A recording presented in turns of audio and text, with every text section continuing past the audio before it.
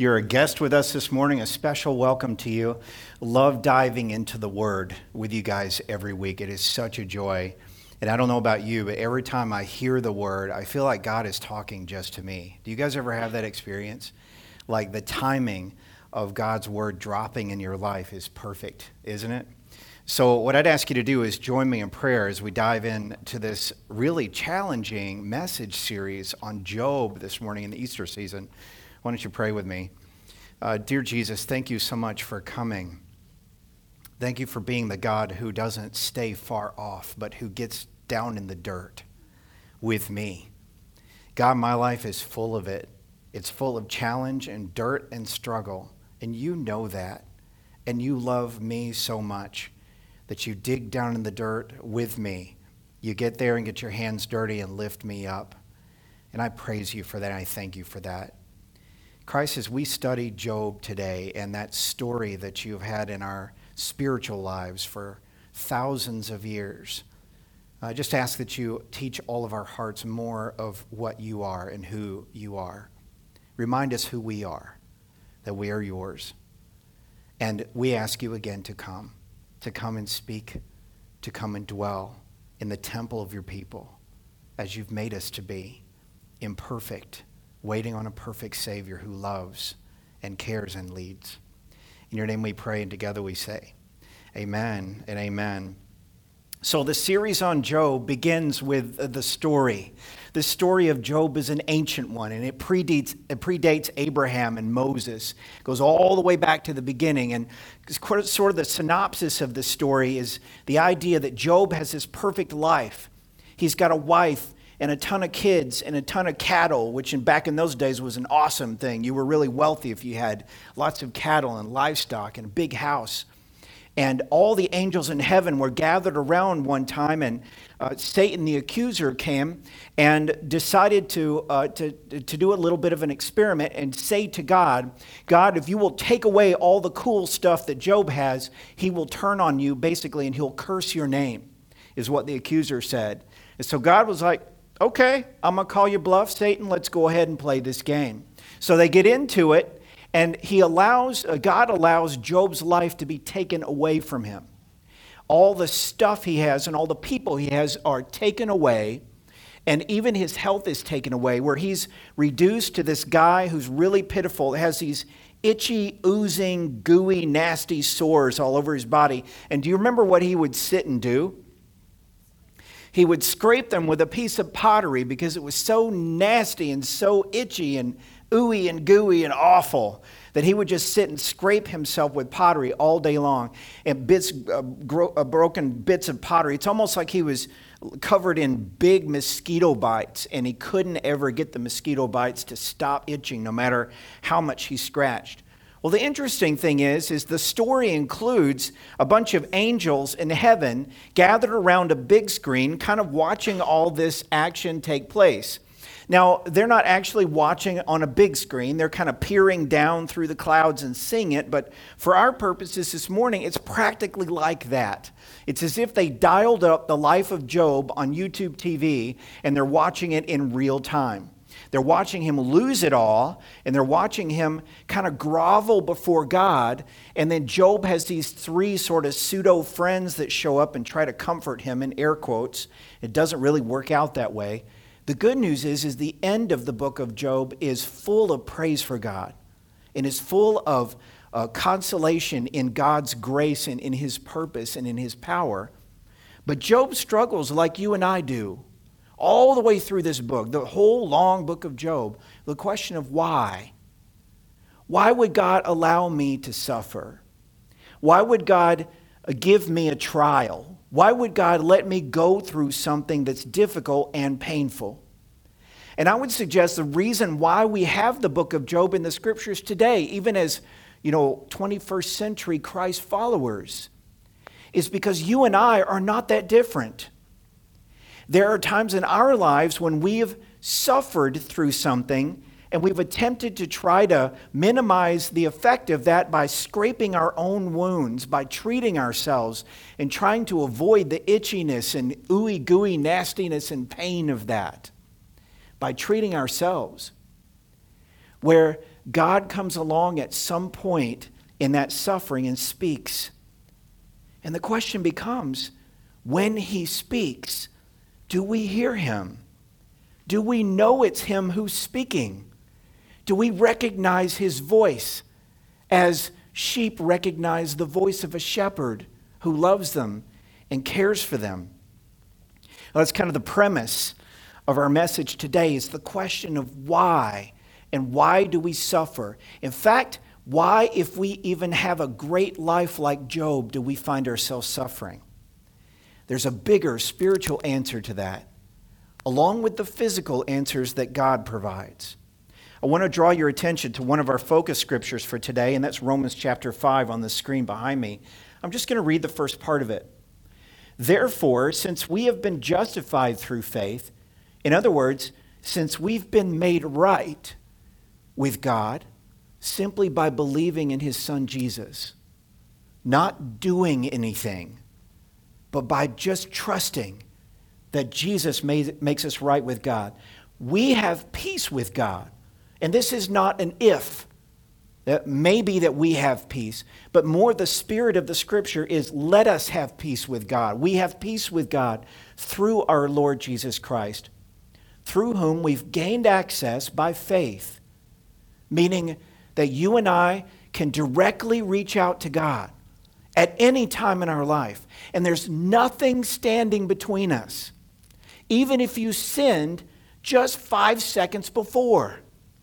If you boldly choose to sin 5 seconds before, and in faith you reach out to God through Jesus, which means by believing Jesus died for you on the cross and then rose again from the grave for a brand new life for you. Even if you sin and turn and trust in Jesus and reach out to God your Father, the scripture says he's there. And you don't have to perform to get the presence of God. He's standing by, already there in full presence. We've gained access by faith to him into this grace in which we now stand. So the idea is that you and I understand the basic words of the gospel. We understand that Jesus died on the cross, right? We understand that if we believe in Jesus, he really physically died on the cross. We also understand that he rose again from the grave, and we believe that. We also understand that he ascended into heaven. Today he sits at the right hand of God the Father Almighty, as we say in the Creed, right? We believe and trust in all those things. And now what? Now what do we do with ourselves when we understand that academically and yet we go through suffering? How do we deal with that? I want to show you these as hopeful answers for you. The big "and" there I put in bold in Romans chapter 1, verse 2. And, take a look at this, we boast in the hope of the glory of God. Now, I want to ask you to open your heart to God in this moment.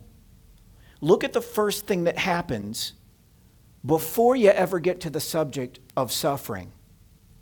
God has called us and enabled us to boast. Now, what does it mean to boast?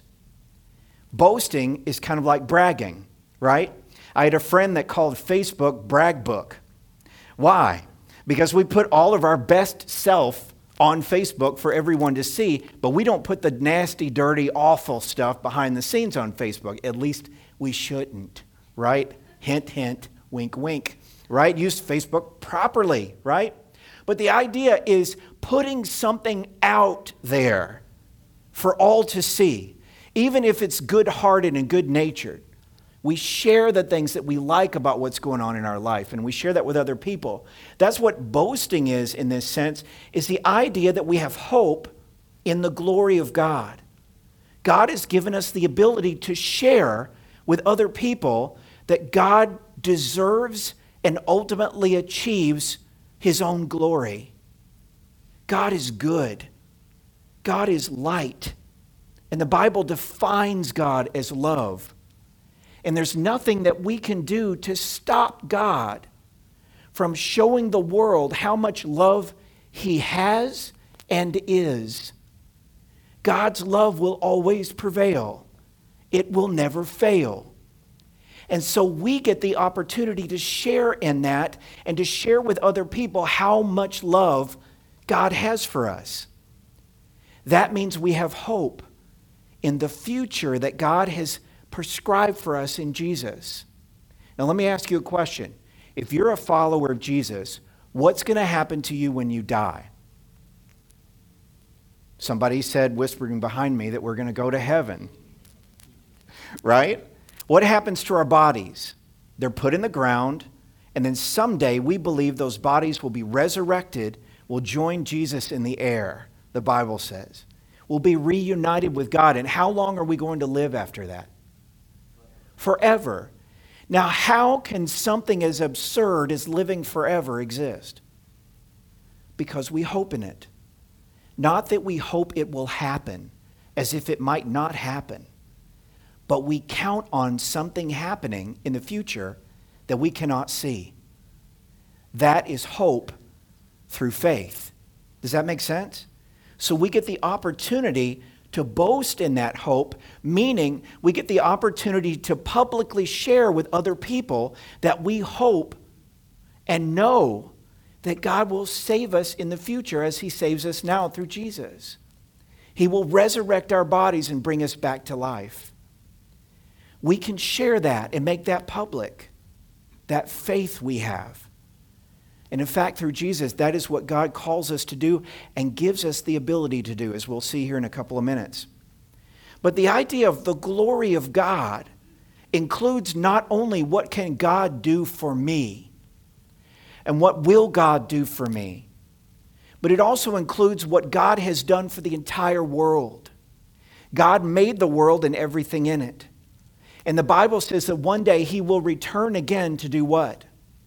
To redeem the world, to buy it back through Jesus, and to restore it to its perfection that he created it with. Let me ask you another question. Is the world you know perfect? Maybe Hollywood would try to convince you that it is, but you know that it's not. You know that the world you live in is tainted by sin, which follows suit with suffering. People suffer in the world. You saw the church in Sri Lanka get attacked this past week, and hundreds of people died. In what place do hundreds of people who worship a loving God like Jesus get killed in the middle of their worship? A world that is tainted by sin and suffering. All you have to do is look online to see evidence of that, right? This is the same world that Jesus is in command of and will return one day to redeem. And the word redeem literally means to buy back from things like suffering, pain, and death. And by his own suffering and death on the cross, Jesus accomplished this. Now, you have to be a certain age or have a certain amount of music history acumen to be able to recognize the gentleman on screen. They're from a band called Def Leppard. You guys are so good, especially because the name is also on the screen. But here is Def Leppard in 2019. And the reason I draw attention to them is in 2019, just a couple of weeks ago, Def Leppard received induction into the Rock and Roll Hall of Fame. Now, if you believe that Def Leppard deserved to be inducted into the Rock and Roll Hall of Fame, just go ahead and throw your hand up. I think that's worthy of honor, right? But Def Leppard has a certain amount of fame, right? And what you could find in this story is that there's a certain amount of glory that's been apportioned to Def Leppard after all these years. 35 years after they took that first picture, they're now inducted into the Rock and Roll Hall of Fame. But what you're going to find interesting about this is that the gentleman over here on the right, Rick Allen, is missing an arm.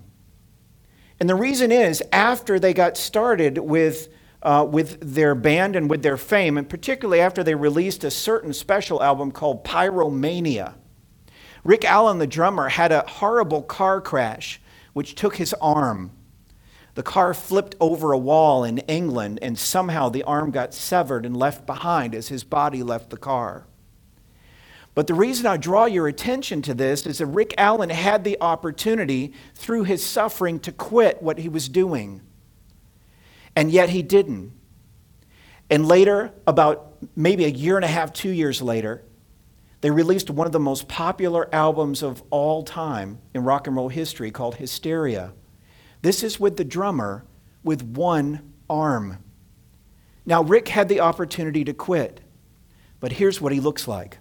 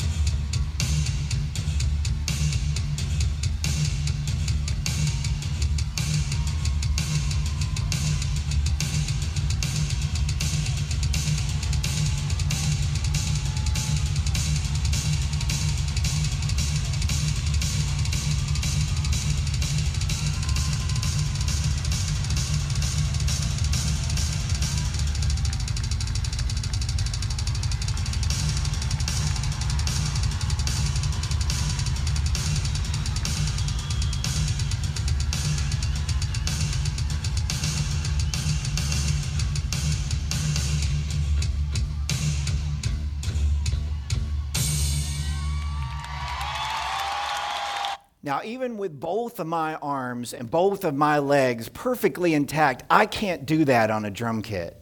When he lost his left arm, what they basically had to do was replace that arm with some pedals that he would step on with his left foot. So he was able to maintain that perfect rhythm, near perfect rhythm, with just one arm and 2 feet and some modifications. But then you see the same band receiving the glory of God up on stage, as it were, their God, whatever it might be, as they were inducted into the Rock and Roll Hall of Fame. They became famous back in the 80s, and with the difficulty of the loss of that arm, they never lost that fame, and they never stopped pursuing what it was that took them to fame and glory.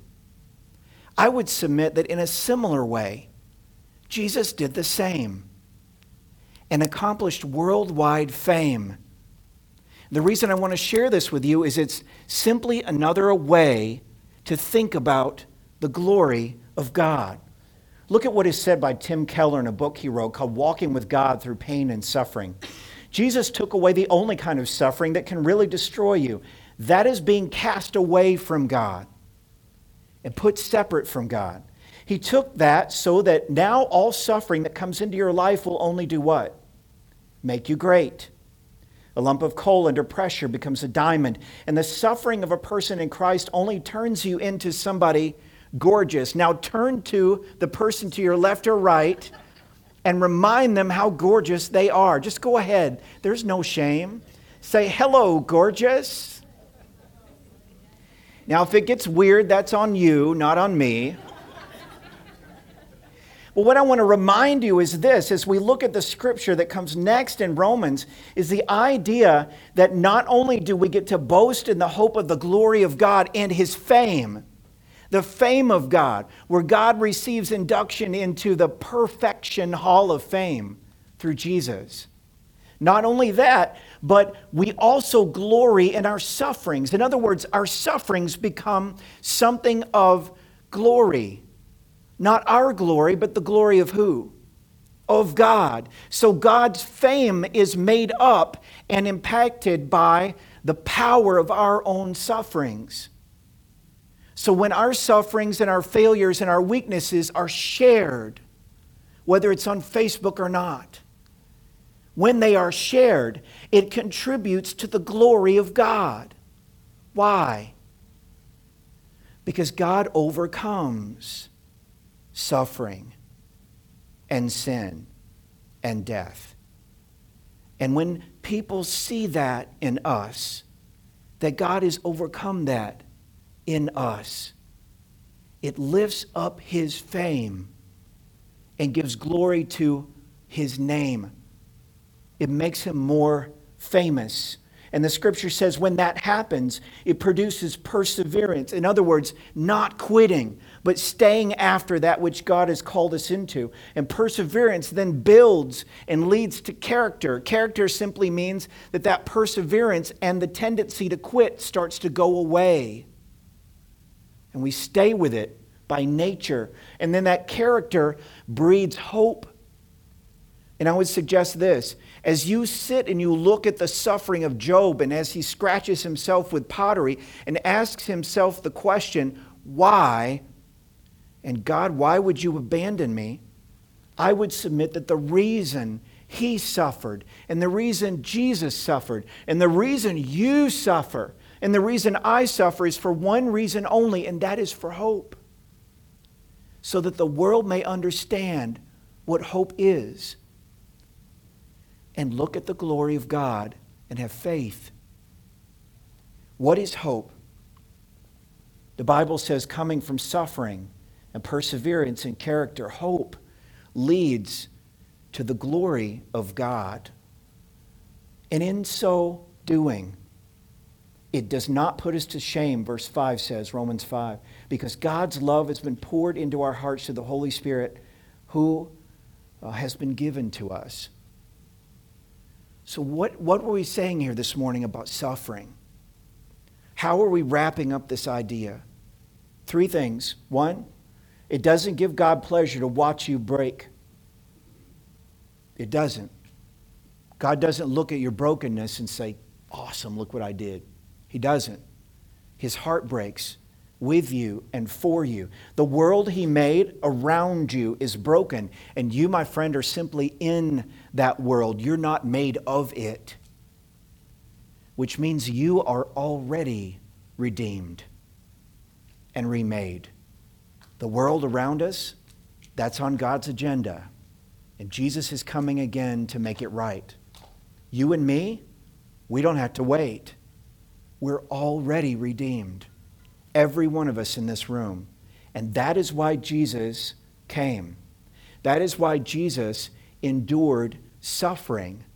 He doesn't know suffering any less than you do. In fact, he knows it more, because the place from which he came to choose suffering on your behalf is so much higher. And yet he gave it up and laid it down so that you and I could know him for one reason, one main reason above all, and that is hope.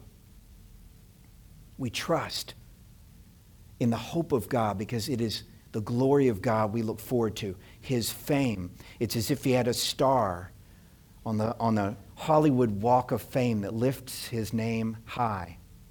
This is a real star on the Hollywood Walk of Fame, by the way. Jesus does have a star. Why? Because he's been portrayed in so many films that Hollywood thinks he's famous. You and I know that Jesus is famous for other reasons.